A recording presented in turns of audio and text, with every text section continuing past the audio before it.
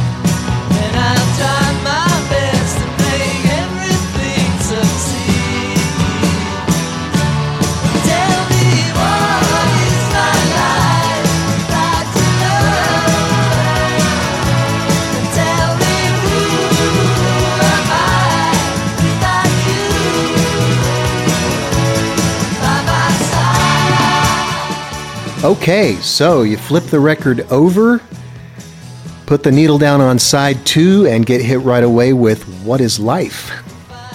Well, there's a pop jingle if I ever heard one. You know what's funny about the research on this one is that everybody's talking about what an R&B or Motown-inflected record it is. I never heard it, and I'm not hearing it now that they've pointed it out. And just because it has a guitar riff and some horns, it doesn't sound like a Motown record. It's like ultra poppy. It's almost power pop. Well, Chris, I would say to you that in I Me Mine, George talks about this, and I think some of what he says there might be revelatory, or at the very least kind of explain what you're talking about. He says, What is Life was written for Billy Preston in 1969.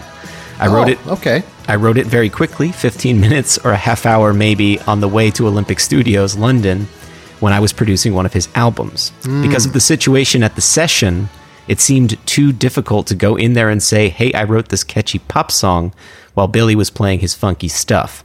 I did it myself later. So it was at the very least written with somebody who was steeped in, R&B. Like he's writing it for an R&B musician. Right. For an R&B record, but then recognized himself. Like, right. This is pretty poppy for this context. Yeah. Oh, this would have been a Beatles single, easy. If this was on a Beatle album, this would have been... I mean, how could they have passed this one up? Which is funny that it didn't really light the world on fire the way My Sweet Lord did. I mean, it performed pretty well, but it didn't, top the charts. But I think in recent years especially, it's been given new life. There was an instance where it was used, I remember, in some John Krasinski, rom-com, and it got a new music video recently, which was really fun, I guess in the last 5 years or so. So people are finding this song because it is very catchy, very hooky. Now, my quibble with this, if I was to have a quibble, would be I think it goes on a little too long. I think it would be Silly Love Songs level pop gold if you just nixed one of those verses and one of those chords. I think it just goes on a bit too long for me personally, but it's hard to resist. It's catchy. That maybe intersects with my quibble, which is, could it go on a little longer if there were a little more to it? Sure.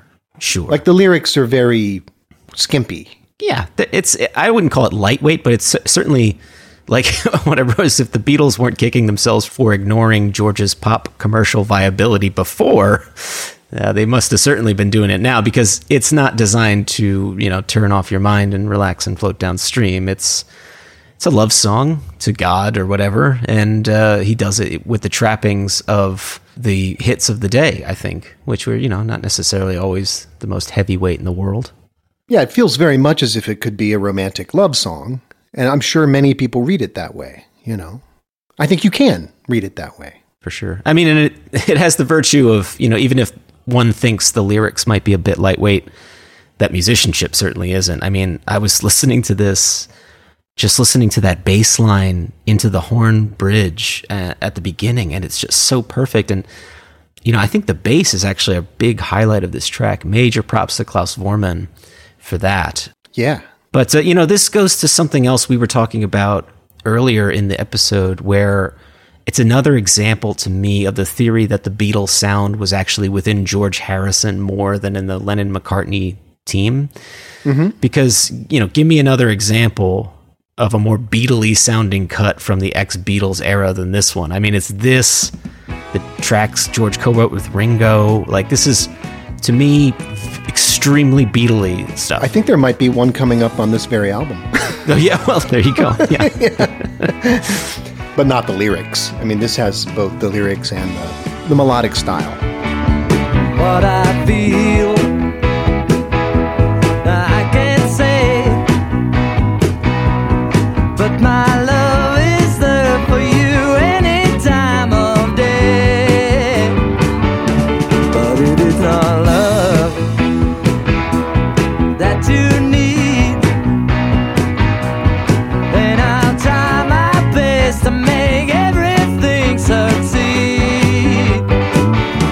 And tell me why. So listening to the demos for all of this album, but this one in particular, I found myself thinking yet again, kind of standing by my assessment from earlier in the episode that, no, I'm not dying for the stripped down version of this album. When you listen to the demo and to the early takes of this song is all about the giant arrangement. That's part of its core. I think you could get a very good single album version of it boiled down. There are songs that I think surpass for me the production, like the quality of the song surpasses the production. It's funny, when I was talking to Ryan about Nick Lowe, he had read a quote that said, Nick Lowe never performs I Love the Sound of Breaking Glass when he does his solo acoustic sets. And so the person asked him, why not? And he's like, well, it's nothing. If you were to sing that on an acoustic guitar, it would just literally be me saying over and over again, I love the sound of breaking glass. Like, it's not anything without the boogie, on the bottom. So yeah, this is kind of like that, where you would never have a George acoustic version of this that could hold a candle to the ornate production that we get on this. I mean, I think the cellos and stuff, I think they're quite lovely on this. And in the end, one of my favorite aspects of the song, this one's for me not like Wah Wah, where I would have loved a grittier, boiled down rock and roll Wah Wah, as opposed to the big sweeping arrangement. But in this, I think it succeeds where Wah Wah fails for me personally. Yeah, I mean, the sweeping arrangement here, it really pushes the song along, and you hear it in your head when you think of the song. It's not a case where it's just a record. Oh, yeah. And there's not a song there. There is a song there. I mean, we encounter a lot of those on Take It Away, where it's like, yeah, there's nothing to say about this except to talk about the record itself. But this is a good song, but a little underdone as a song. And yeah, an acoustic version would reveal that, actually. I think with other Beatle input, you would have maybe seen it take off a bit higher. They probably would have cut it down from 424 to a tasteful 3 and change, perhaps. But this is one where, yeah, you could make an argument, that's where that studio atmosphere, that John and Paul input might have helped. But you know what? At the end of the day, I mean, it's a catchy hit record, and George here proves yet again he can do that with the best of them. So moving on to some Bob Dylan, If Not For You. If not for you, babe, I couldn't even find the door. I couldn't even see the floor. I'd be sad and blue if not for you.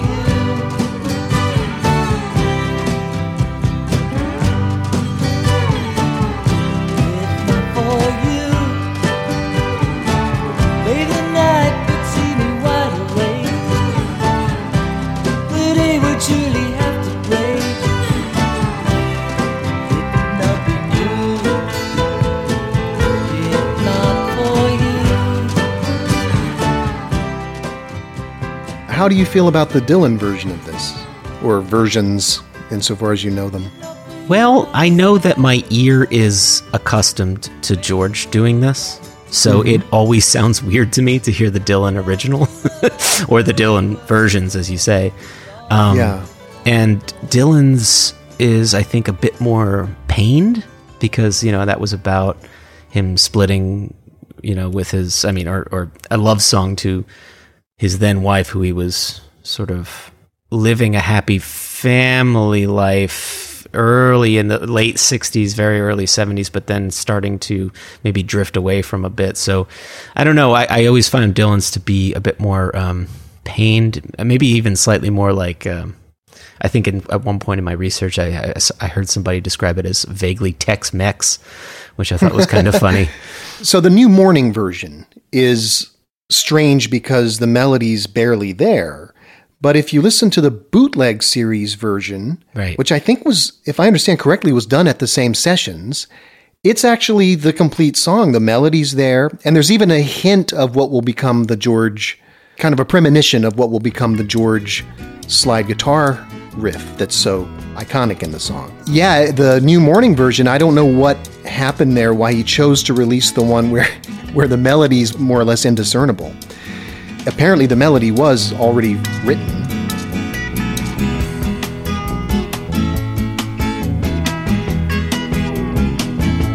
If not for you, babe, I couldn't find the door. Couldn't even see the floor. I'd be sad and blue if not for you.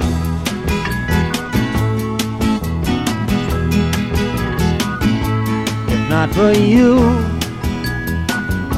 babe, I'd lay awake all night, wait for the morning light to shining through, but it would not be new if not for you. The bootleg version is slowed down, and it does have a very different feeling, but it is more complete sounding than what's on New Morning, which sounds like kind of like they're riffing on it, like they're jamming on it almost.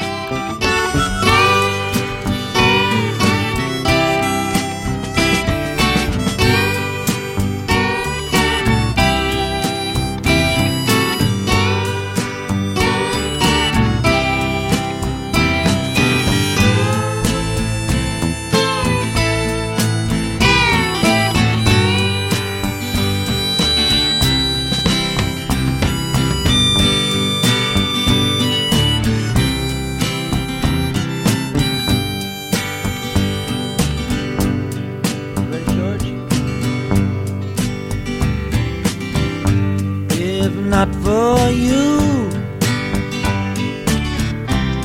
babe, I couldn't find the door. Couldn't even see the floor. I'd be sad and blue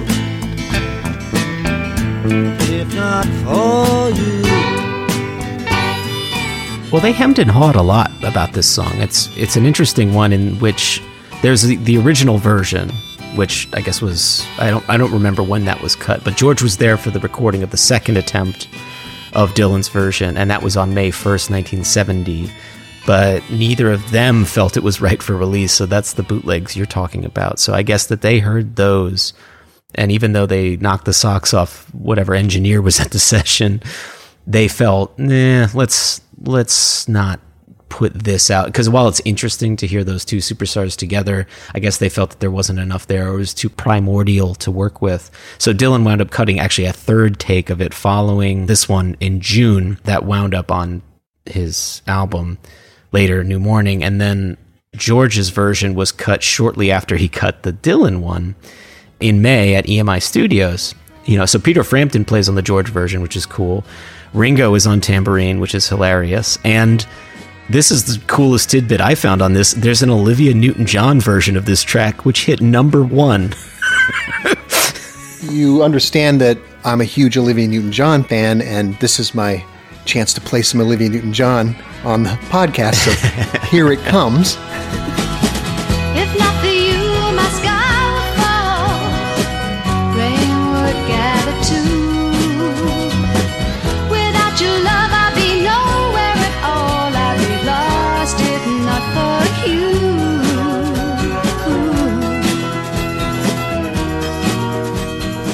I love her. She's such an underrated singer, for one thing. But the material she works with is very good. She works with this producer-songwriter named John Farrar, and he just did golden work for a good decade or a little more than a decade with her, from the early 70s to the early 80s. So this record is pretty much modeled directly on George's version, including the slide guitar. Yeah, and this song, that slide is so integral. It's such a crucial part of the song. It's almost like the organ in Whiter Shade of Pale, where it's like this.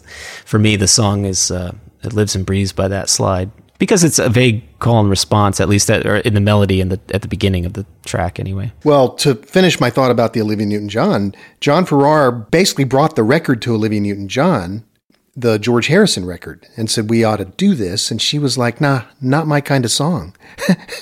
Wow! but I guess they insisted, and ended up being her first big hit and the title track of her first album. Amazing. Yeah, I had no idea actually at all about any of that before we did this. Do you know that she started out as kind of a quasi-country singer? No. Yeah, that's what this was. She was sort of, there were always soft rockish things on her albums from pretty early on, but she was selling herself as this sort of British-Australian country singer for the first few years of her career. Oh, I had no idea. Well, when we do the Olivia podcast, we'll get into it. Another interesting thing about this track was that it was rehearsed for possible inclusion with Bob by George at the concert for Bangladesh rehearsals. Ah, yes. Which is pretty funny. And they didn't wind up doing it, but that would have been an amazing performance had they. I wanted to talk a moment about George's singing. Oh, okay. Because it's not always the highlight of a George solo recording for me. But on this record, All Things Must Pass, and on this track in particular, I think the rasp and the genuine longing that his voice conveys is really, really effective. Mm-hmm. And I think it's a really lovely example, this song, of what he was capable of as a vocalist. It's also mixed in just the right spot. His voice is not too high in the mix, but amidst the wall of sound, George's vocals find kind of their sweet spot. Mm-hmm. One of many, like in a church choir or something. And I think it's a particularly strong way to portray his voice. Do you like his vocals more when there are fewer instruments around him? Because this is a slightly less produced track, a little bit more like a country record. I think it depends on the song, and it depends on what he's trying to do with his voice. I think I find his Smokey Robinson impression, let's say, ineffective. And he does that from time to time in the 70s, and I don't ever quite like it. I prefer when he's coming in with that sort of guttural, not trying to stretch too high. We're not talking you or something like that. We're talking something maybe down here, and then blended into the background. I think that's when he's most effective, because I wouldn't necessarily highlight it, but I also don't think it's a bad voice. I just think it works better as an accompaniment to his musicianship as opposed to the other way around. I'm thinking of tracks like Something, where there's a little more room for him in the track, and he can be a little more delicate. He doesn't have to wail. But then he wails very effectively on My Sweet Lord, so... Yeah, it depends on the song for me. I don't know. I think he was in a forever search to find his voice, frankly. I don't know if he ever truly wound up finding it. I guess you could make an argument by the end he knew what it was, by I'm talking like Cloud Nine and beyond, or maybe even Gone Troppo and beyond. He had sort of found what he felt his voice was going to be. But he did a lot of experimenting in the 70s, which to me come with some mixed results. Well, I think on George Harrison 79, he starts to settle. Because I think... yeah, you're right. Here Comes the Moon, and Blow Away, actually. Those are more delicate vocals, but the arrangement leaves room for him to be delicate, and they can just turn him up a bit. Yeah. Almost like a Paul Simon vocal. Yeah. And I also wanted to just mention the drumming and the piano on this track.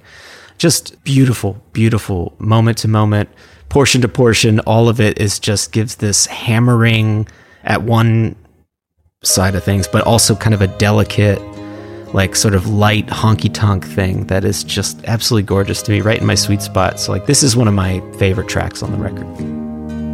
Why are you still crying? Your pain is now through. Please forget those teardrops. Let me take them from you.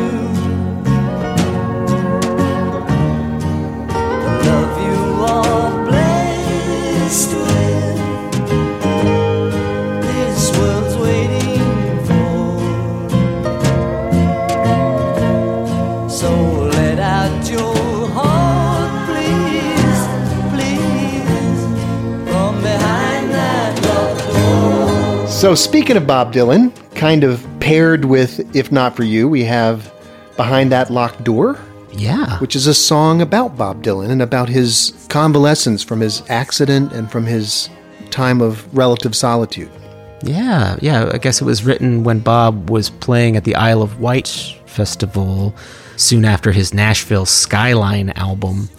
George said he wrote it about him and as an excuse to do a country tune with pedal steel. I think this is the one with Pete Drake on it, right? Yeah, a bunch of them have him, yeah.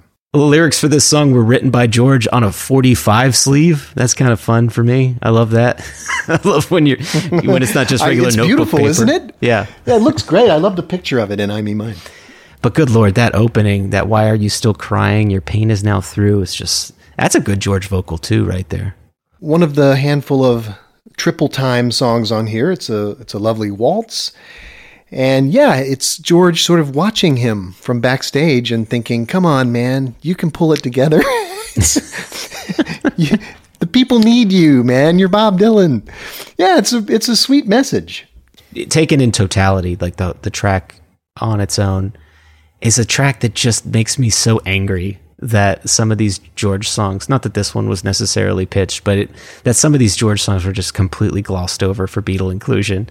You hear a song like this, and maybe it wasn't going to be a single, but this is, I think it's sublime in spots and competes, in my view, with almost any solo album cut Lennon McCartney track. It's just really, really pretty. And again, it's a beautiful melody. It just makes me frustrated that he was in that position and unable to transcend in that moment through circumstances we've already talked about to death. But it's just one of these tracks where I'm just like, man, this guy was on fire. It's country inflected, but not truly country, despite the steel guitar. This is two songs in a row that are fairly minimally produced. It's really just a recording of a band. So not a wall of sound. A couple in a row with no wall of sound, Yeah, and especially highlighted as such by that 2021 or 2020, whatever they call it, mix of the song, because they really tried to boil that down anyway. But when you hear it, especially, without a lot of the extra little flourishes, this is another track where I hear things like the bass doing a lot of behind the scenes work to keep interest sustained throughout the track. Little flourishes, little driving moments, not like Paul's playing, but a bit more workman-like. Like a bricklayer laying down your interest in the track as they go from point to point. Yeah. Not Paul, who's like lead guitar soloing on the bass the entire song kind of thing. But just another example of just the supreme musicianship on this record. Should we move on to Let It Down?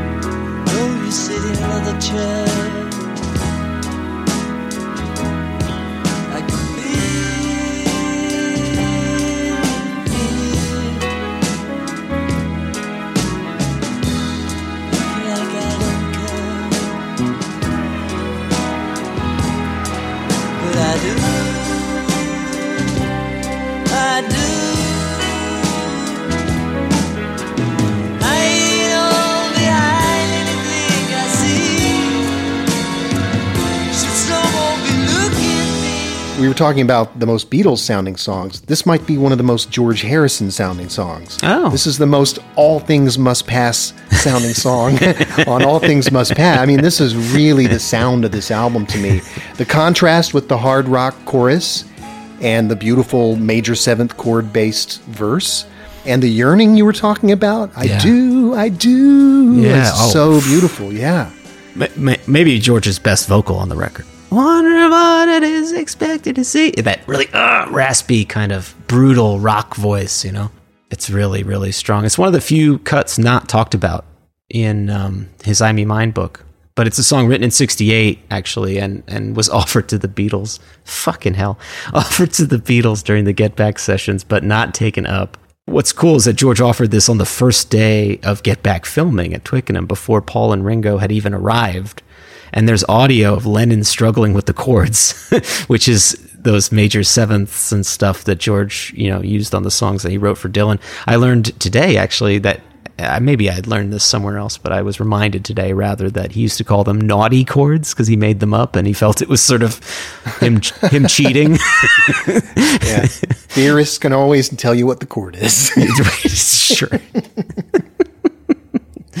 It's one of my favorite George songs, I think, because it is so heavy. It feels maybe one of the heaviest tracks George ever recorded. It sounds like a hard rock tune in parts, which could potentially be the result of the dynamics at play.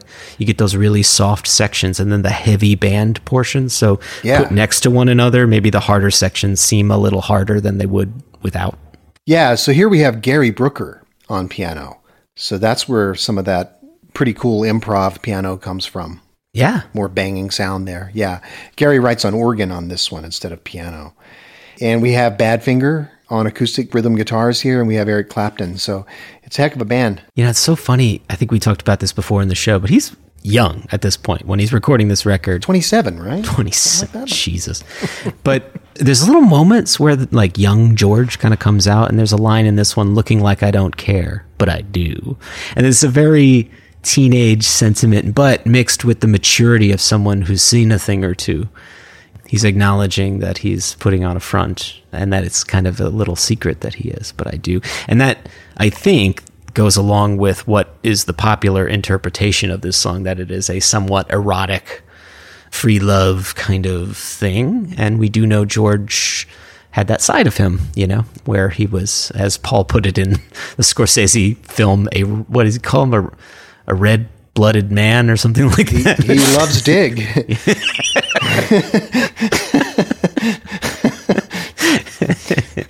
But as we know, George has had his moments with the ladies. It's funny, the 2001 reissue of this has a partial re-recording of this track with the original guitar and vocal.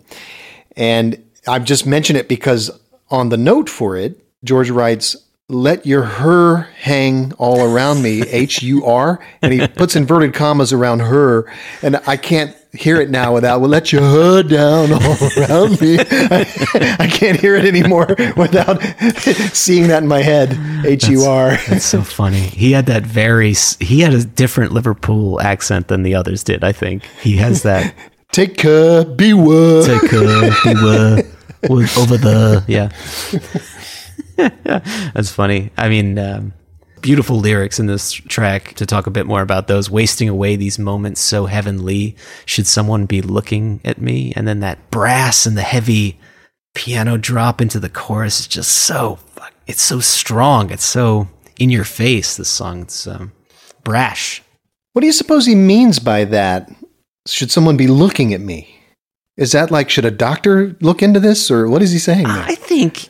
Well, or is he saying like, this is like I'm on stage, people should be watching? Or I think he's talking about it being a taste of the material world that he maybe spends some time privately lamenting or concealing, which is armchair psychology. But we know that he was very, he's the Pisces fish, right? He's the two sides stuff, the diametrically opposed things. And so he's spending all of this time talking about how the flesh is just a motor car and it doesn't matter. And then he's spending the other half of his time doing a bunch of blow and banging anything with a pulse. So, I don't know. Someone should be looking at him. That's how I interpret it. I love the way he sings that line, by the way. He sings it like, should someone be look at me? Yeah. If you don't even hear the look in, you just hear look at me. Yeah. It's cool.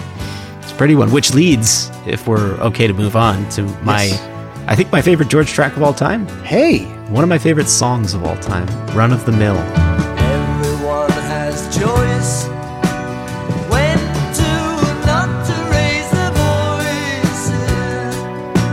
Each user decides which way you turn while feeling that our love is not your concern.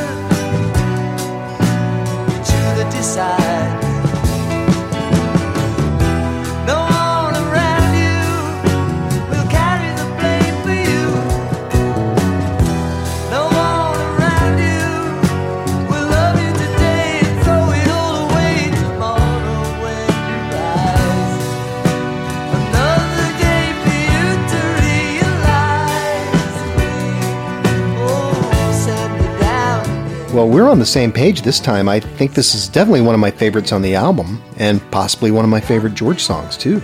Great song. Yeah. Can I get this off my chest so it won't burden us as we get going? Please. I'm a little bothered by It's You That Decides. It's you who decide. It's just straight up bad grammar. And there's no reason for it. It's you who decide is the correct grammar on that, not you that decides. It's like that sounds like one of my undergrads. Yeah. But I'm going to let it go. But it's not one of those cases where it's like, oh, he's doing a vernacular thing. Like, I wish you was my friend. I'm going to let that go because that's vernacular. He's doing a thing there.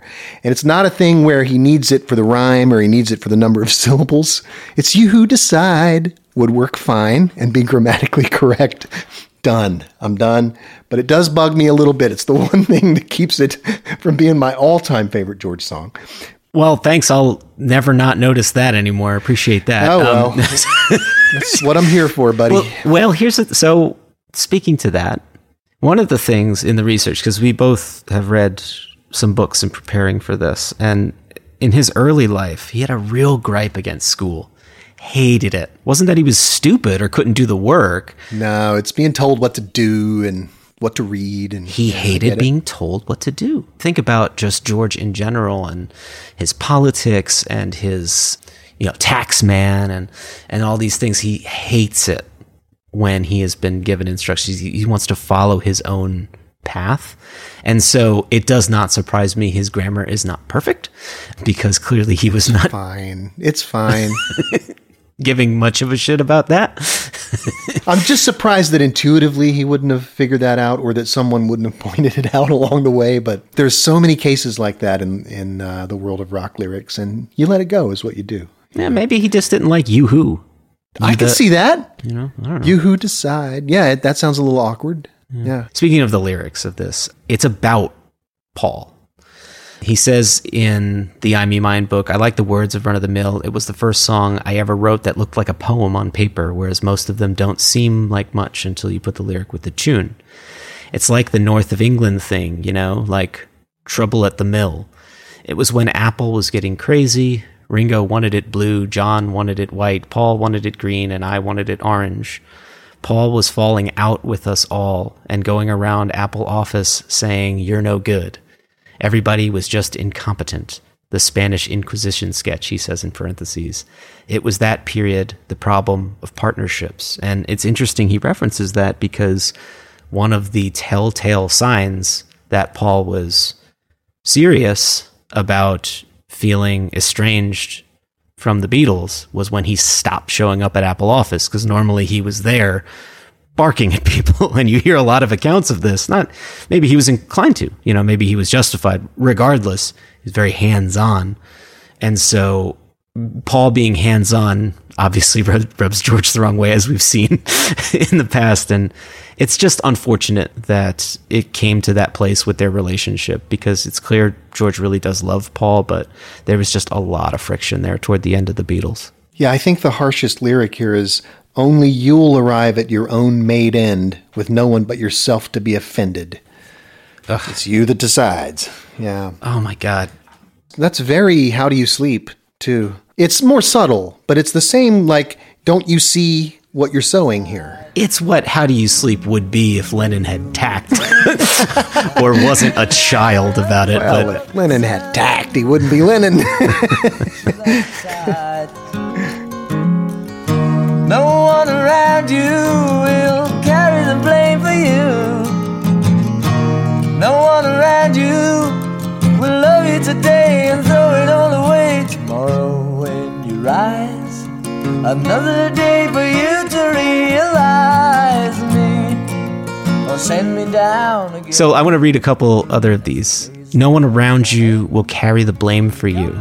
No one around you will love you today and throw it all away. He's also, I think, they're saying that even though that he's taking issue with Paul, that they're basically family. At least that's how I take that stanza. Mm-hmm. Tomorrow when you rise, another day for you to realize me or send me down again. Jesus, that's really like, I'm here. Or are you going to look down at me and just make doe eyes at John all day? Yeah, and also I may decide to get out with your blessing. Or yes, like get out with your blessing where I'll carry on guessing. But is it okay with you if I leave? Right. Yeah. That's very like the get back interaction between Paul It is. and George, where George is basically saying, look, I'll play if you want me to play. I won't play if you want me to play. Just tell me what you want me to do already. As the days stand up on end, you've got me wondering how I lost your friendship, but I see it in your eyes. Oh, boy. Now, if I didn't know, and for a long time I didn't know this was about Paul, like when I'm listening to it as a kid, I'm sure my dad told me and I just forgot or something, but I never really knew that side of it for a long time. And so it's not, I don't love this song because I hate Paul. I think I was entranced by the beautiful music. It's such a beautiful melody. And by the way, this has some of those Here Comes the Sun rhythms in it, where he'll break it down into groups of 3 for a while. Bum, bum, bum, bum, bum, bum, bum, bum, bum, bum. That's 1, 2, 3, 1, 2, 3, 1, 2, 3, 1, 2, 3, 4. So that's that little Indian thing that he kind of imported into Here Comes the Sun. And he does it a few times in this album, but very prominently as a main feature of the verse of this song.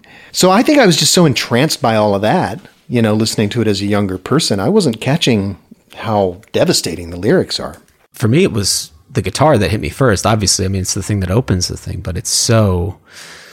it's just expertly captured. You could throw all kinds of shade at Phil Spector all day, and I'm inclined to, but the way that this track was cut, I'm not sure if this was Phil or George, but good God, it's just you. It's almost like you're in the room with that guitar. So let's take the record off, put it back in the sleeve. That's right. We're not flipping anything. Let's pull record 2 out of the sleeve. Put it on, drop the needle, and we're getting hit with another of the most All Things Must Pass sounding songs on All Things Must Pass, and that's Beware of Darkness. Watch out now, take up your word for swingers.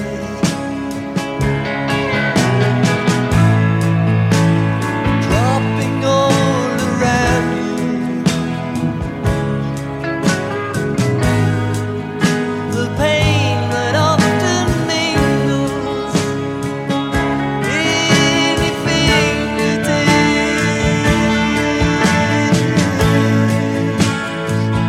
Beware of darkness.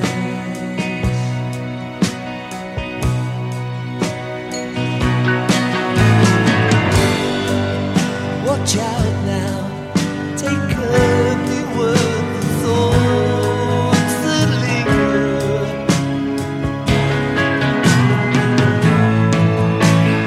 Winding up inside your head.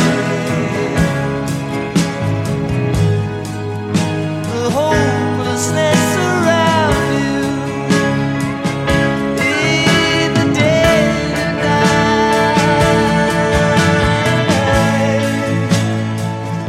Beware of sadness. Written at home in England, George says, during a period when he had some friends from the Radha Krishna temple saying things like, watch out for Maya. I like the melody. It's sort of strange. The lyrics are self-explanatory, and George leaves it at that. Maya being the cosmic illusion. In the letter which made Paul throw Ringo out of his house, I think George makes reference to Maya in that as well. No kidding. Which I'm sure Paul really was interested in learning about in that moment. Yeah, I have a feeling this song is about kind of John and George maybe, but also, I don't know, it's about superficiality generally, but it's about lurking bad intentions, and especially in show business, where there are a lot of them. Watch out now, take care, beware of falling swingers. That says it all right there. Yeah. It's like, hey, our generation was onto something, but if they lose their way, they're going down. This is right around the time where we're losing, Jimi Hendrix, Janis Joplin, and all these people. Janis was dead by the time this record came out because, as I recall, she died while her letter featuring the recording of a Happy Birthday song she wrote for John Lennon, was still in the post, which was October.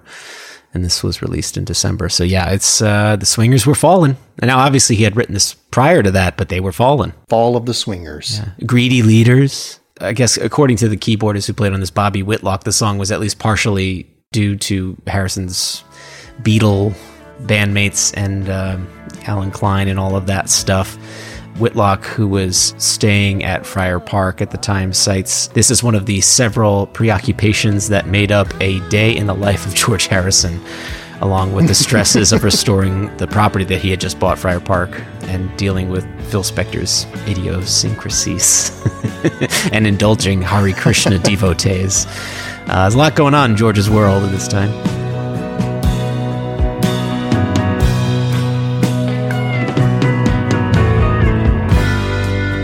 Watch out now, take up your word, greedy leader.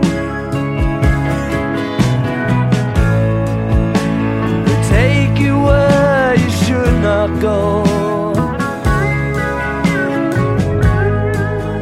while weeping at the cedars.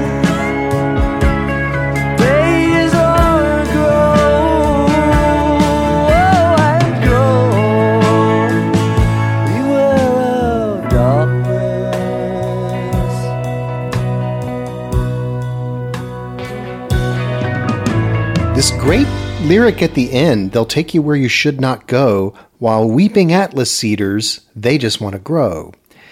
I saw this explained, I think it was Simon Ling who explained that weeping Atlas cedars just go for the light. They famously will arrange themselves to get to the top and go for the light. And I think that's, those of us who are enlightened have to find the light, and if you're not careful, people will drag you down into darkness. Right. Especially in show business. And I'm sure top of mind for him was literally weeping Atlas cedars, because it was at this time, as I mentioned, he was starting to discover what would become a lifelong hobby / release / preoccupation, which was gardening with Friar Park. I mean, he literally transformed those grounds, moving massive hills here and there. It was a constant work of art for him to arrange that nature. Yeah. And so having these nature metaphors, if they are metaphors, and they probably are, was probably due to the fact that it was just top of mind for him. But, it probably has a lot to do with his religion anyway. This also has one of the best rhymes on the album, soft shoe shufflers and unconscious sufferer. Shuffler and sufferer is a hell of a rhyme. Kudos. Wow. Hats off, George. Holy cow. In the same song that mentions Maya and weeping Atlas cedars. How are you going to top this song? And very complex harmonically up to this point. I mean, compared to some of what George was doing at this time, you can see the path ahead for him in the chord progressions in this song. Maybe it was an I Me Mine. He makes comments about it being a strange melody, but I like it. And to me, it's not a strange melody, but I know what he means. It's chromatic, and the chord changes don't go quite where you think they're gonna. It starts out in one place and very adeptly wanders to another key center. Yeah. Featuring some beautiful drumming from Ringo on this one. He holds it down, plays through the song, does his Beatley duty, but it's does his Beatley duty. It's nice, I treasure those Toodles tunes, Now watch you sitting there, seeing the passers-by all stir, like you have no place to go. But there's so much they don't know about apple scrubs. You've been stood around for years, see my smiles and touch my tears. Now it's been a long, long time, and now you've been on my mind, my apple scrubs. Apple scrubs, apple scrubs, how I love you, how I love you. Apple scruffs. Another favorite of mine when I was a kid, I wanted to tell you this.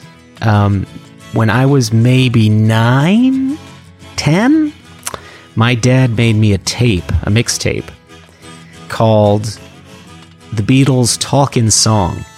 And it was all of the songs he had compiled where the Beatles are bitching at each other on records. Oh, wow. And anything Beatle related. And so I was exposed at 10 years old to like Dear Friend and God and How Do You Sleep and all these. And he included Apple Scruffs on it because it does intrinsically have to do with Beatle era. Even though it's not a hate song like those, it is a love song to Beatle fans, to the devoted Beatle fans who would wait outside of Apple. And they weren't the kind that would mob you. They were the kind that were there to support, comfort, and make you feel appreciated. And I guess George felt so indebted to these fans because over the years when they detected that he wasn't feeling good, they knew him so well and he wasn't feeling good or in a good place or something like that, they wouldn't come up and ask him for autographs. They would, say, hey, are you okay? You want to talk about it? Like, so, I mean, that's awesome. Yeah. What a special relationship for a fan to have with the artist that they admire. Yeah, there's a rather beautiful comment about this by Simon Lang. It's part of the unique phenomenon of rock music that its fans are not content to be mere consumers, but need to be part of the experience. As with so much pop culture, this was virtually invented by the whole Beatles saga. The cynical view is that the cult of fandom is just another device through which the industry fools the unsuspecting punter into buying more product. It's notoriously difficult to keep the public interested in a musical act for more than 5 years. However, if they feel loyal to the artist, they will provide a core audience for years to come. The dissonance comes with fans unable to draw a line between reality and illusion.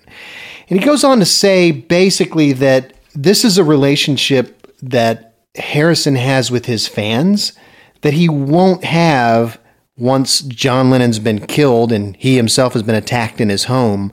This is sort of the last moment where George will feel this way. He basically says, ultimately, if Apple Scruffs conveys even a hint of a true picture of the relationship this star once had with some of his fans, it shows how much has been lost. That is sad to think about. It's interesting that the Beatles were still very open with fans, generally speaking. Like, Lennon let that guy into his home. Yeah, and Imagine. And I mean, he may have been doing that for the cameras, whatever. But regardless, I mean, that was a gutsy move. Or you think about the Hey Jude video where that local drunk, they made sure that he was there and prominent and behind Paul's piano when they recorded the Hey Jude video and stuff, which is really, really funny. If you've not listened to the Paul commentary on the Hey Jude video on that 1+ Blu-ray, it's worth your time. Take a listen. But yeah, they knew these people really well. I mean, this goes back to the Cavern days, where they were, they knew those fans really, really well. One wonders how well. Wink, wink. They took a lot of their set from those kinds of requests and things and feedback. And, they were kind of this group that harnessed fandom in some really beautiful ways. And then ultimately it turned really ugly. And it surprises me, actually, that Paul, to this day, is still pretty hands-on with fans, which is kind of nice to know that the sour experiences didn't break him in that regard. Yeah. Some interviewer was talking with him, I forget who it was, but it was after Lennon was killed, and they asked you, has that changed your life? Do you do things you would normally have done differently because he was killed in that way? And Paul said, and it was really an illuminating, and I know we're not talking about Paul right now, but I think this is revelatory. It was an illuminating quote where he says, if the roles were reversed and it was me that was killed, I don't think John would have changed what he did. That's kind of a nice way to think about it. We can't know, but it does sound right. So the fan stuff turned ugly, but I think the beauty far outweighs the unfortunate major stains on that. Another nice thing about this song is that it's only two people on the track, George and Mal Evans, who provides the tapping sound. And I find that to be wonderful. Yeah, some great background vocals here by George himself. Mm-hmm. And a little bit of, it's a stripped down track, but there's a little guitar orchestration going on here. Yes. Very nice. Should we roll it? Ballad of Sir Frankie Crisp, Let It Roll.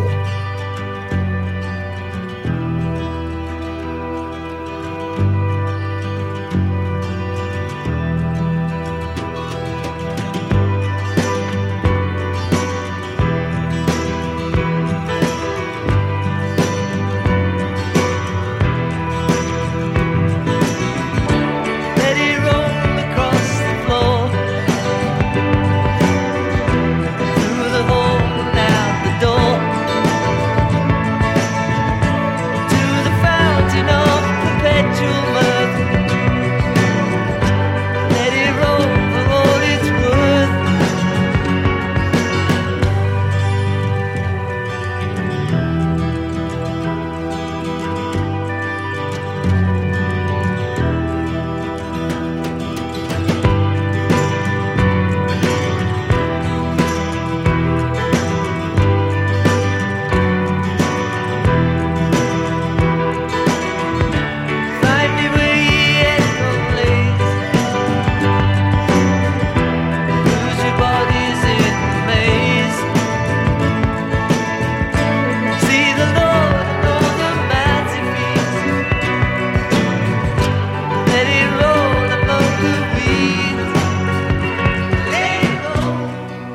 George said of this one in I'm You Mine, this is a piece of personal indulgence inspired by an eccentric lawyer from the 1800s who I have come to know by becoming the proprietor of his Victorian Folly, my home.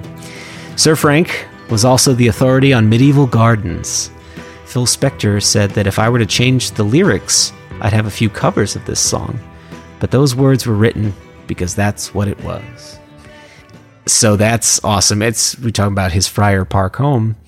This is kind of about it a little. It is, yeah. I mean, it basically takes you through the grounds, shows you some of the sort of landmarks. Now, there are some mysterious things in here. I don't know what Cool and Shades is, and I don't know who Joan and Molly are. Do you? No, I have no idea. I mean, the lyric is, let it roll through the caves. Now, I know what the caves are, because there were these caves on this estate. Yeah. Ye long walks of Cool and Shades. And it's capitalized, Cool with an E, and Shades. Also capitalized, Cool and Shades. And then later in the song, fool's illusions everywhere, Joan and Molly sweep the stairs. Housekeepers? Must have been, yeah. Yeah. Maybe that's solved. I don't know. Cool and Shades, though, I'm not sure. Unless that is Frankie Crisp's family or something. Well, I'm sure that someone will write in, or maybe lots of people for years to come, and tell us what that is. So this is another modest production, non-Wall of Sound production, also in a somewhat country vein. We have Pete Drake once again on pedal steel. Melodically, it's really beautiful. I just wish it did a little bit more than it does. It really just repeats the same gorgeous but limited bit of melody over and over with the descending scale instrumental material in between. But it's beautiful for what it is. Let it roll down through the caves. Ye long walks and cool and shades. Through your wood you may rest a while. Cool retreats will make you smile.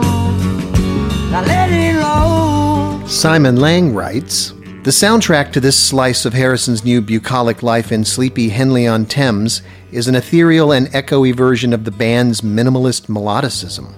The ectoplasmic Sir Frank Crisp floats around this tour of Harrison's Friar Park home in the shape of Pete Drake's pedal steel.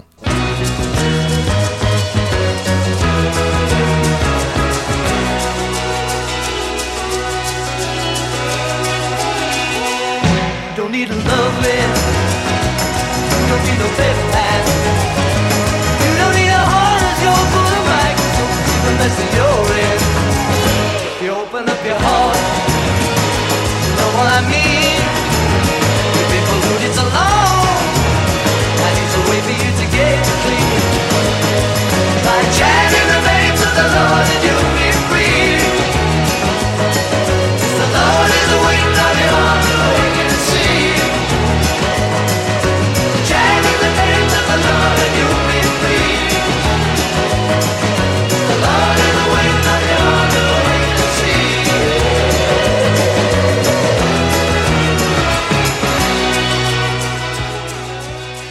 Another one of my favorites, Awaiting on You All. A strangely angry spiritual song. Yeah. Strangely disdainful. You don't need no loving. You don't need no bedpan. But I get his point. You don't need shit. Just chant the names of the Lord. I mean, he's making fun of Lennon there, right? With the I know he is, but he's, so he's starting with a swipe at a friend and his wife and and a reference to a bedpan and a horoscope or microscope. To see the mess that you're in. You don't need whatever crap you're into. You just need the crap I'm into. And I'm sorry, the lyric here says you don't need, okay, this is the CD that says you don't need a love-in. Yeah, and the lyric on the original LP says you don't need a love-in. Am I crazy, or does he say you don't need no love-in? I thought he said no, but... Yeah, I like it better as no. There's one where he's doing a vernacular, and it's a whole thing. It's not like it's you that decides. This is very different. Yoko was famously obsessed with astrology, and it's funny, the story goes that when she was picking the musicians for Double Fantasy, she demanded to know everyone's birthday so that her astrologer could make sure that the stars were right. which is wild. And they had the Lennons had a personal astrologer who wrote what I'm to understand is quite a scandalous book about John and Yoko and their adventures in astrology in the 70s and how they were using it for like everything at the time. So I see that as another Lennon dig. But it was funny, when I was a teenager, it may have been listening to it, the live cut in the concert for Bangladesh, which I'm surprised he did because it's a song that's a real mouthful. There's a line in it that says, and the Pope owns 51% of General Motors, and the stock exchange is the only thing he's qualified to quote us. Yeah. And at the time, I was like, that's the most punk rock, like badass, like screw you line I had heard. Like it was blew my mind. I was just like, wow. It was like standing ovation time, George. That was one of the big things that struck me as a kid. Remember, we talked about like being in the 6th grade or whatever, summer after 6th grade, listening to this record and trying to make sense of this rock star talking about God so much. And then he comes along and just takes a swipe at the Pope. And it's like, well, which is it? Like that's too complicated for me to understand at that point in my life, you know? The Pope's not the real deal, you know? The Pope owns 51% of General Motors. The stock exchange is the only thing he's qualified to quote us. The Lord is waiting on your heart to awaken and see. Chant in the name of the Lord and you'll be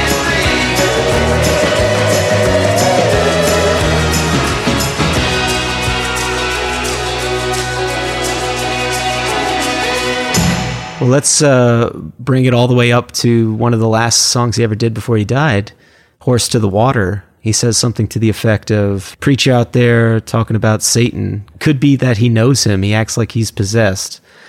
I say, why don't we talk about God and realization for a change? And he says, don't have time for that. You must hear the evils of fornication. Yeah. He's talking about that pretty much till the day he died. There's also that great song, P2 Vatican Blues, where he takes aim at the Vatican again and church and all of this. And I think he just hates authoritarians. And that's goes back to school, and church is an awful lot like school. His church is within. It is true that the original LP and the 2001 CD omit the lines about the Pope in the lyric sheet. not on the song, but in the lyric sheet. I'm looking at them both side by side. Neither of them have the bit about the Pope. Now, I Mean Mine lists it. I mean, that has the complete lyric. And it's, of course, sung in the song. Do you have the original LP in front of you? Yeah, I'm looking at the original LP lyric sleeve. And I'm also, right next to that, I'm holding the 2001 CD lyrics. Now, this is complete guesswork on my part, but I would guess Capitol would have been more inclined to say, don't list that in America. Well, they probably just went with the attitude that they were going to simply reprint exactly what was on the album. And since the album omitted it, the CD omits it. Because there are some mistakes on the album lyrics. Tiny ones, like that thing with A versus no. And those are all reprinted precisely. So I think it's just a precise reprint of the original LP lyrics. But the original LP lyrics, I am confirming, do not have the lines about the Pope printed in the lyric sheet. Well, that's why I'm saying I think that could have been a Capitol thing. And because it's Apple, I mean, the album I'm looking at is an Apple. No, but Capitol was still their distributor in America. So if there was an English version of the record as opposed to whatever was sold in North America, perhaps there's that change. I mean, we know America tends to be more uptight about that sort of thing. You don't say. Well, Lennon, I mean, that's why I think he pushed through Battle of John and Yoko. There was some note he wrote to somebody saying before they notice that the song says crucify, just put it out, get it done, do it quick. Yeah. So anyway, now I don't know that, but yeah, this is another grumpy song, but one of my favorites on the record. I love that it is so, I don't know, it's kind of punk to me. This song is a real punk rock kind of sentiment. I can see it. It's almost like proto-post-punk. Sure. Proto-post inverted, color corrected. Well, post-punk because it's religious. Sure. So it's a harbinger of what things will be like after punk, There you go. but influenced by punk. Okay. Sunrise doesn't last all morning. The cloudburst doesn't last all day. Soon as my love is up and has left you with no warning, it's not always gonna be this great. All things must pass. All things must pass away.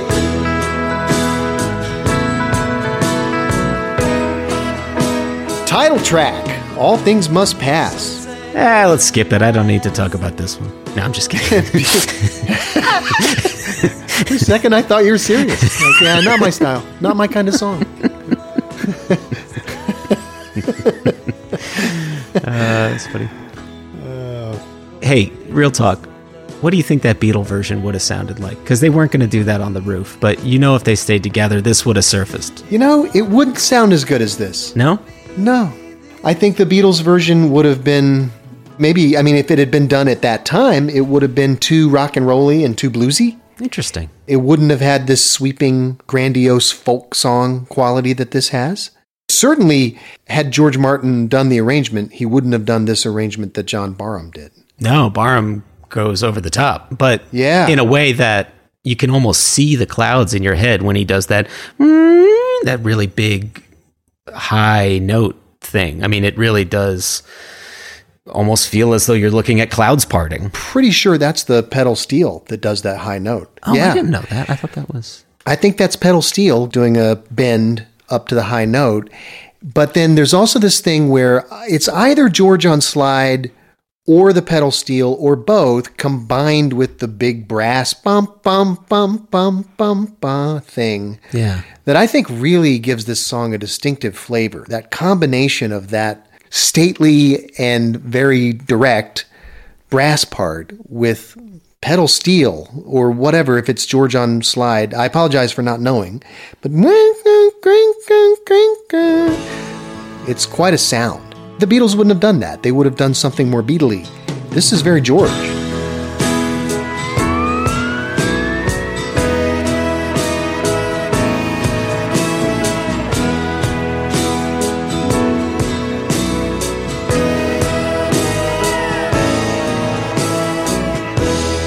I think the one thing we can agree on is they were never going to have a version that was good enough for the roof for this, because this song is not that kind of song. It's not like Long and Winding Road or something, which can exist in both realms. The sweeping version and the sort of slinky bar version that McCartney always wanted it to be.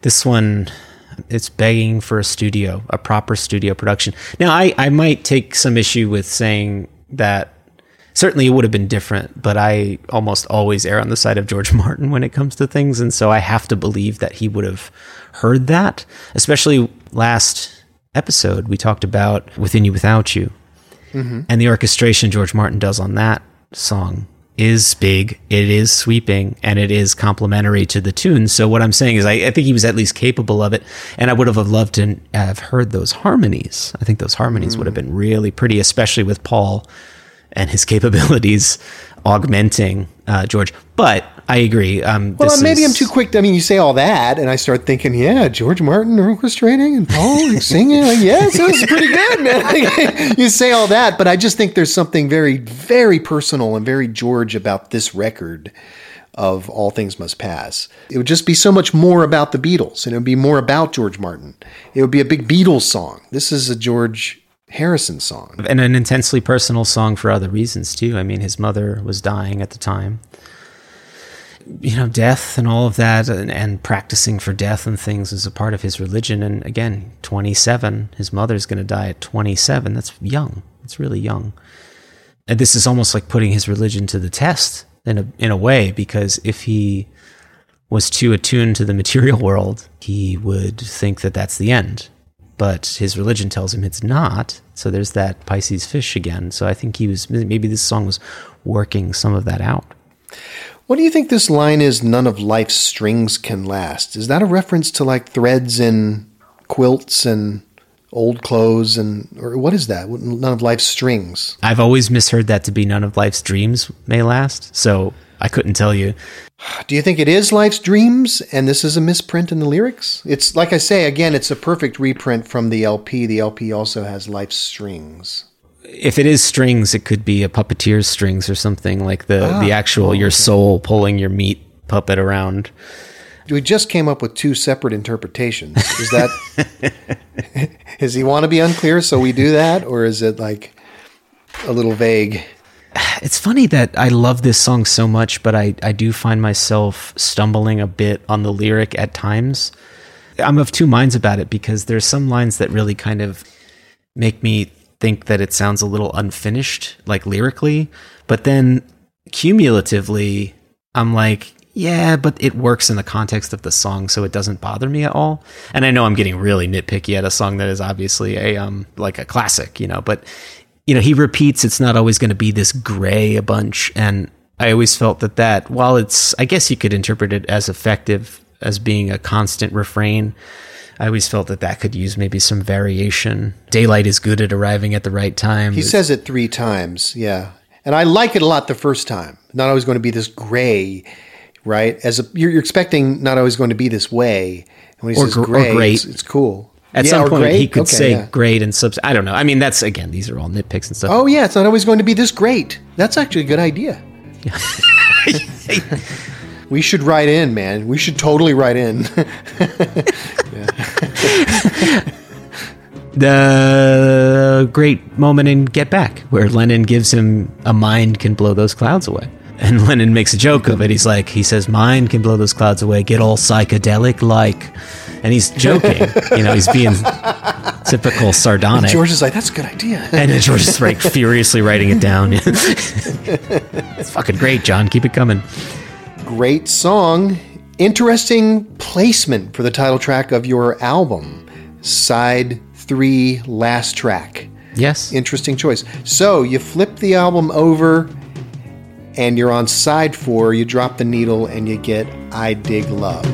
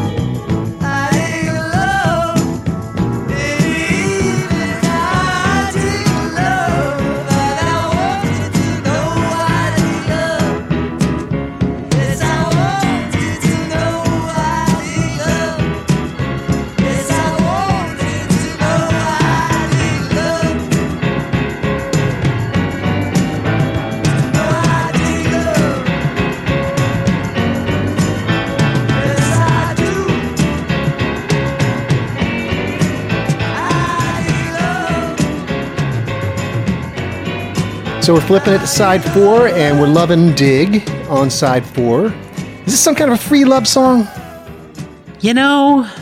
Yes. I think there is. Yeah. We discussed Gross. Already. Well, we've discussed this on this album before. George had that side of him, and I think this is another one of those that was, a little not overtly suggestive, I think this was another one that was not covertly suggestive. Although you could interpret it as an all you need is love style, I dig love hippie kind of thing, I suppose. You could. You definitely could. I don't know about in any port. That sounds a little... That sounds like a disease control problem, but I don't know. Now, I love this song. I unabashedly love this song. And as a teenager, I wasn't thinking of the innuendo or any of that. But as a teenager getting to know All Things Must Pass, this was actually a highlight for me on the record because it's got this wonderful little groove. And I just love those drum fills, those echoey, reverb drenched drum fills that add so much to the song, which is Ringo and Jim Gordon. I guess they were both playing on this track, but it does definitely sound singularly Ringo. If Jim is playing with Ringo, I think Jim is doing a Ringo impression.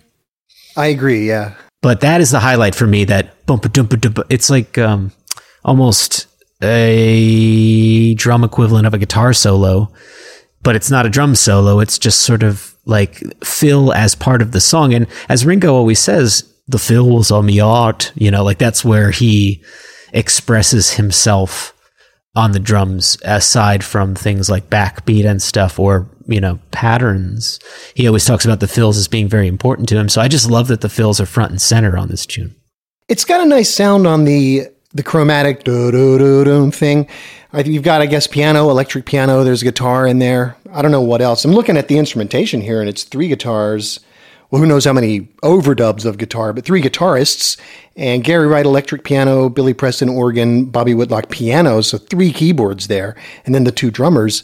It's like orchestral blues or something. Yeah, it's funny to me that you have such a gathering of musicians on this, and yet it sounds so simple. Yeah, if it's mostly doubling parts, then it doesn't need to be complex to be big. I think Simon Lang referred to this one as George's version of Why Don't We Do It in the Road? Yeah, right. But regardless, I love this song. I don't know why. Maybe it's just because of that cool Ringo fill. I mean, it's got wonderful Ringo moments across this whole record, which is so funny to me that he just really kept going with the great drumming throughout 1970, despite the band falling apart, on Plastic Ono Band and on this record. Hey, speaking of Simon Lang, he's not particularly easy on this one. He says, a sassy guitar solo and a particularly strong vocal performance almost saved the day on a track that lacks the expressive clout of the rest of the disc. But even harsher than that, he says, it's a brief throwback to the latter days of the Beatles, when the group appeared to assume that any free-form drivel that they uttered would be of interest as art. Wow. Damn.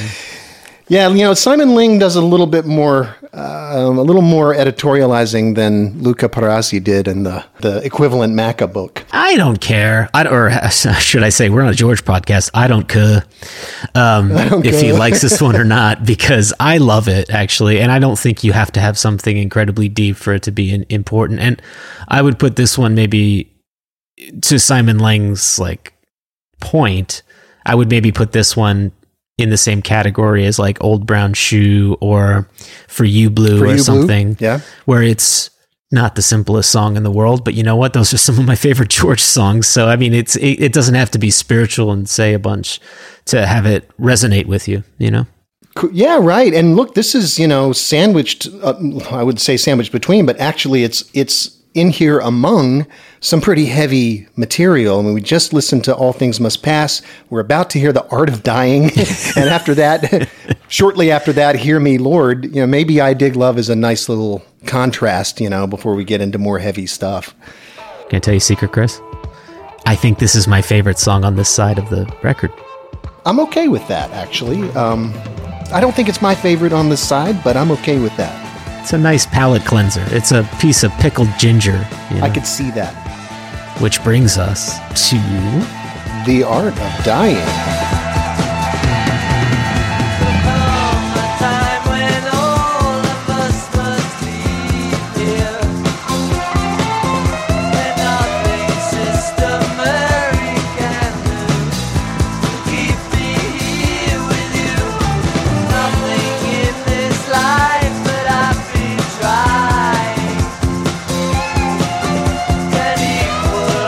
Surpass the odds of dying.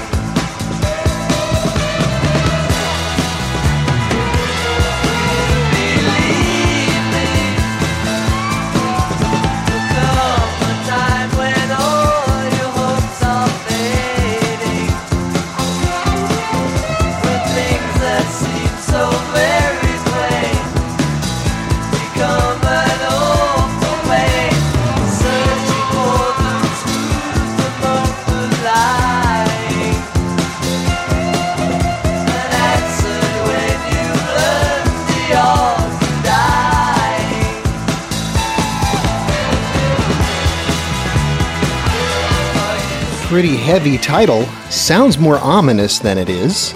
Actually, musically it's a bit ominous sounding too, but the lyrics are not as ominous as the title suggests. The lyrics are a bit more hopeful than that, actually, in some ways.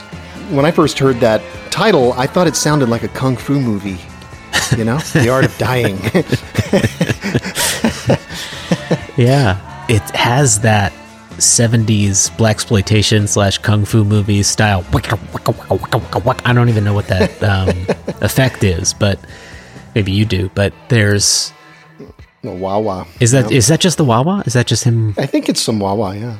That's amazing. I didn't know that, but it's an onslaught of music. There's a frenetic bigness and urgency to the music on this one that I should like, but this is another one for me where the production is too overblown and too thick for me to really appreciate. And maybe that's why I Dig Love and songs like, Run of the Mill and things, because I prefer this record when it calms down a little bit or finds a groove with space to move around. And in this one, it's so wall of soundy that I find it difficult to penetrate. I don't know. How do you feel about Art of Dying? To me, it's the most Beatle-y song on the album. Wow, really? It sounds a lot like Think for Yourself to me. Sure. Or maybe a little like Blue Jay Way. I mean, it's that sort of minor key type thing with the very straight rhythm melody. The song may have been written as far back as 66, yes. I think. Yeah. So that also makes me think, it's sort of Beatle George song. Right when he was getting into the whole Indian thing, because it's a religious tune. Yes. And I'm not going to read this whole quote because it's very long, but George does have a lot to say about it in I Me Mine. He does. And I'll just read the first little bit here, which is kind of addresses the whole thing, which is everybody is worried about dying, but the cause of death, which most of us can't figure out unless they are diseased, is birth. So if you don't want to die, don't get born. So the art of dying is when somebody can consciously leave the body at death as opposed to falling down dying without knowing what's going on. And then he goes on about yogis and things. So what he's saying there is kind of how he lived, really, because we know that he was very concerned about practicing for death. And in that wonderful Martin Scorsese documentary, which I feel didn't focus enough on the solo years, but that's beside the point, you get that wonderful Olivia interview, his wife Olivia interview at the end, where she talks about how important it was that he rehearse his death and get it right.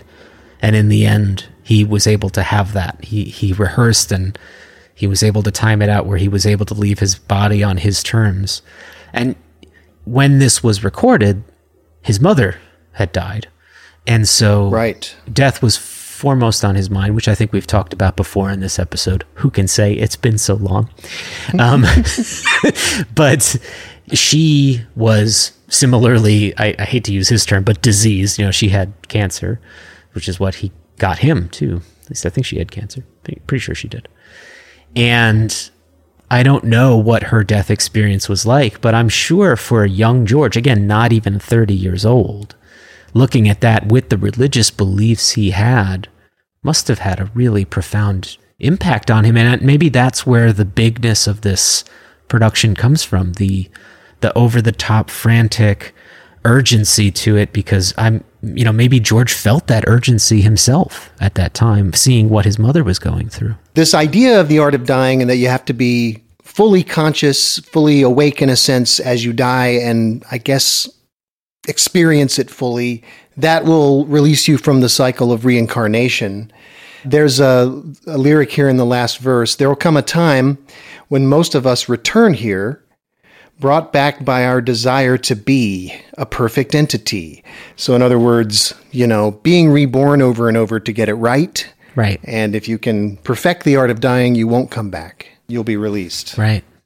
Into nirvana or what have you. It's tough to think about, obviously not a lot. The subject of death is something uncomfortable for many, although I always got the impression that it was actually a source of comfort for George. The idea that he could do something proactively to help himself in those moments, which you feel so out of control. Right. Well, I look forward to being very happy on Demerol when I go. don't, I'm not looking to be conscious when that shit happens. Yeah, it's a heavy tune. It's a heavy tune. And it's a heavy tune. Maybe that's why I like I Dig Love, because the rest of this record is really, really heavy. It is. It's nonstop heavy from here on out. Yeah. So, Isn't It a Pity? Version 2. Isn't it a pity?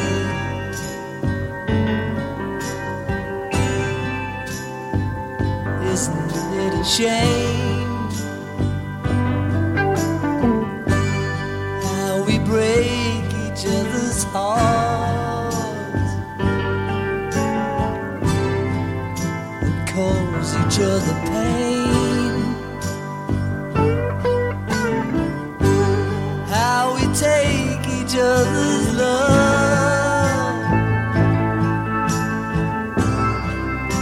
without thinking anymore, forgetting to give back.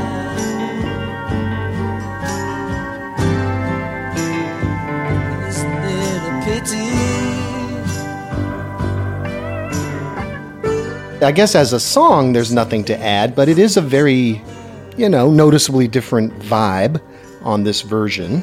Any thoughts about the differences? I was struggling to pick one that I liked more than the other and kept coming back to there didn't really need to be two on here. Mm-hmm. Although I did read something, I don't remember if it was Lang or not, but there was some thinking that because of the two versions appearing on the same record, this one on side 4 and the first version on side 1, that there was this sort of a book ending or like a not a concept album kind of ness to it, but at the very least some sort of full circle kind of thing happening here with this song being there.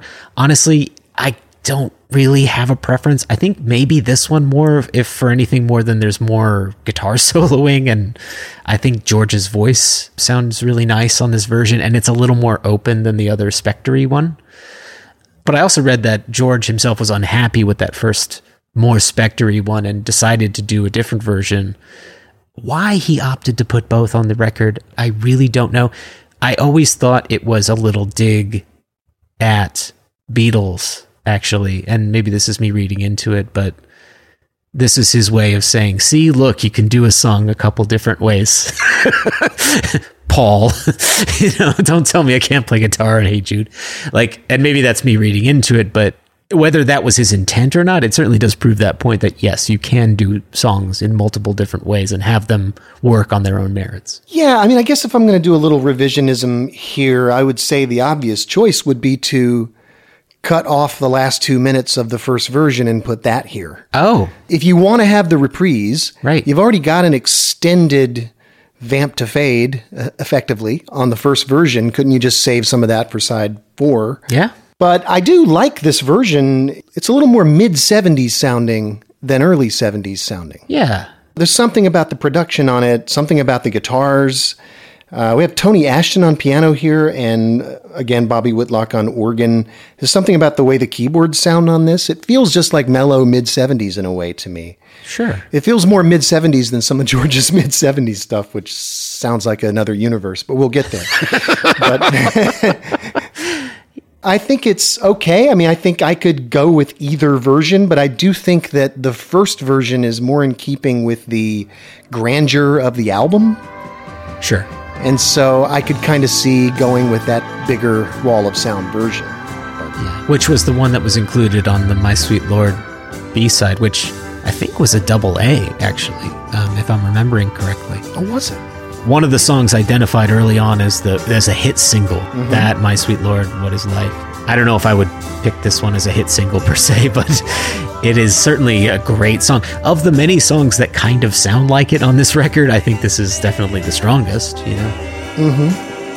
I could see All Things Must Pass as a single before Isn't It a Pity, but I could see people listening to that in their cars in 1970 more readily than this.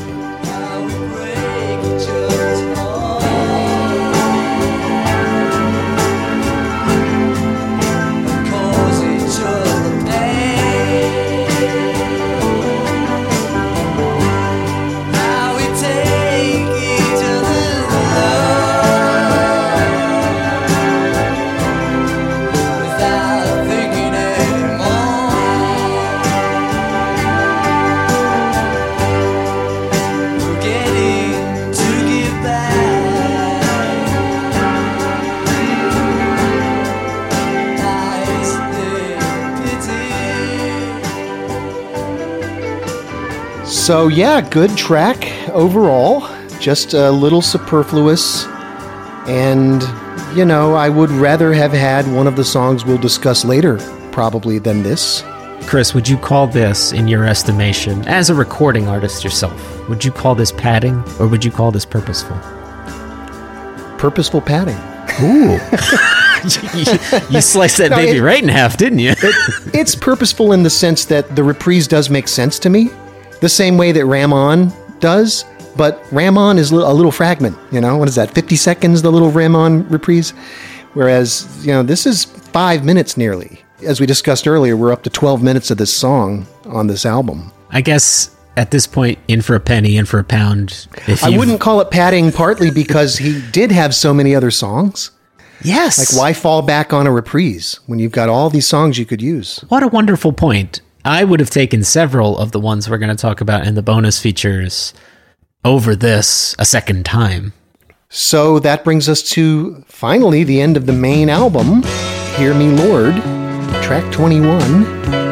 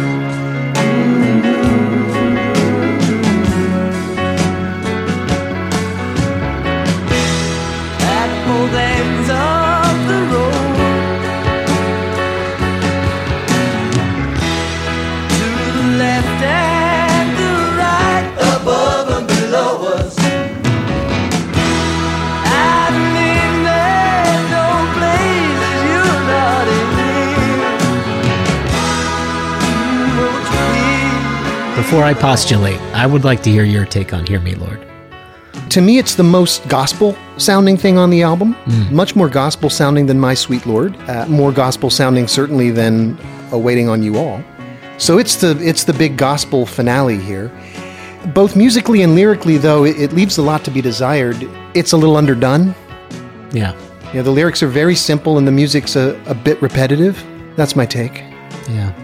I think we fall in a similar place. I never really liked this song, actually.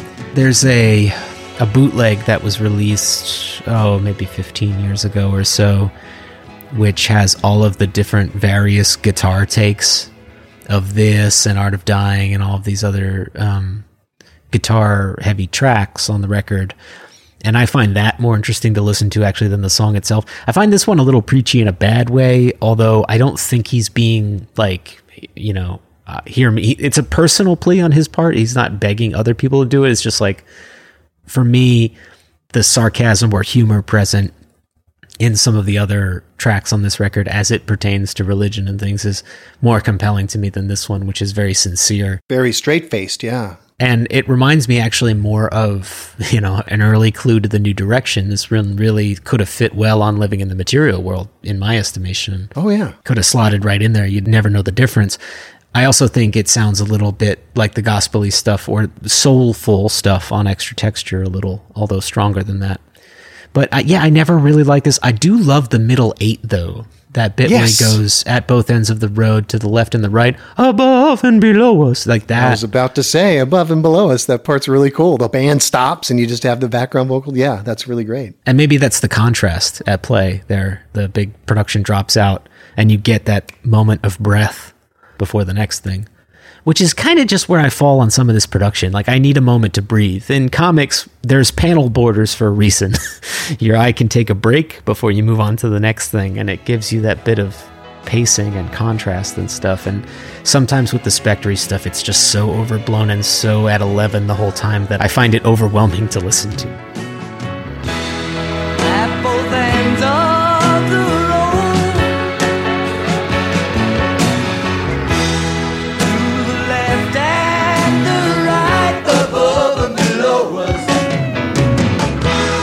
Darling, there's no place in your body. Won't you hear me, Lord? I will say that I always, including when I first got to know this album as a kid, I always saw side 4 as kind of slowly running out of steam. Like the album, instead of coming to this glorious conclusion, seems to kind of just peter out. Now, this song is going for it production-wise, like you just said, but because it's kind of a dud as a song, dud is the wrong word, but it's not one of the more outstanding bits of songcraft here. Maybe that's the reason the Beatles didn't pick it up. This was one that was written that first week at Twickenham and attempted with the Beatles, but they didn't ultimately take it up. Actually kind of interesting, and going back to Simon Lang for a moment, he had a nice quote about this one. How many millionaire rock stars use a song to beg forgiveness from God or anyone else? There are a lot of pop songs that have some version of Forgive Me Baby in them, so I don't know about that. You hear that? You're full of shit, Lang. Yeah. It's a lot of forgive me going on, but not asking God for forgiveness for sure. So that's it. That's the rest of the songs. We put that record back in its sleeve, and we take out the record that I'm prepared to vigorously defend over what I assume to be an onslaught from you, Apple Jam. No, it won't be an onslaught. I just don't have a ton to say, so this will be like where, you kind of just turned Wonderwall over to me for a while. I'm going to just kind of turn this over to you, bro, and take it.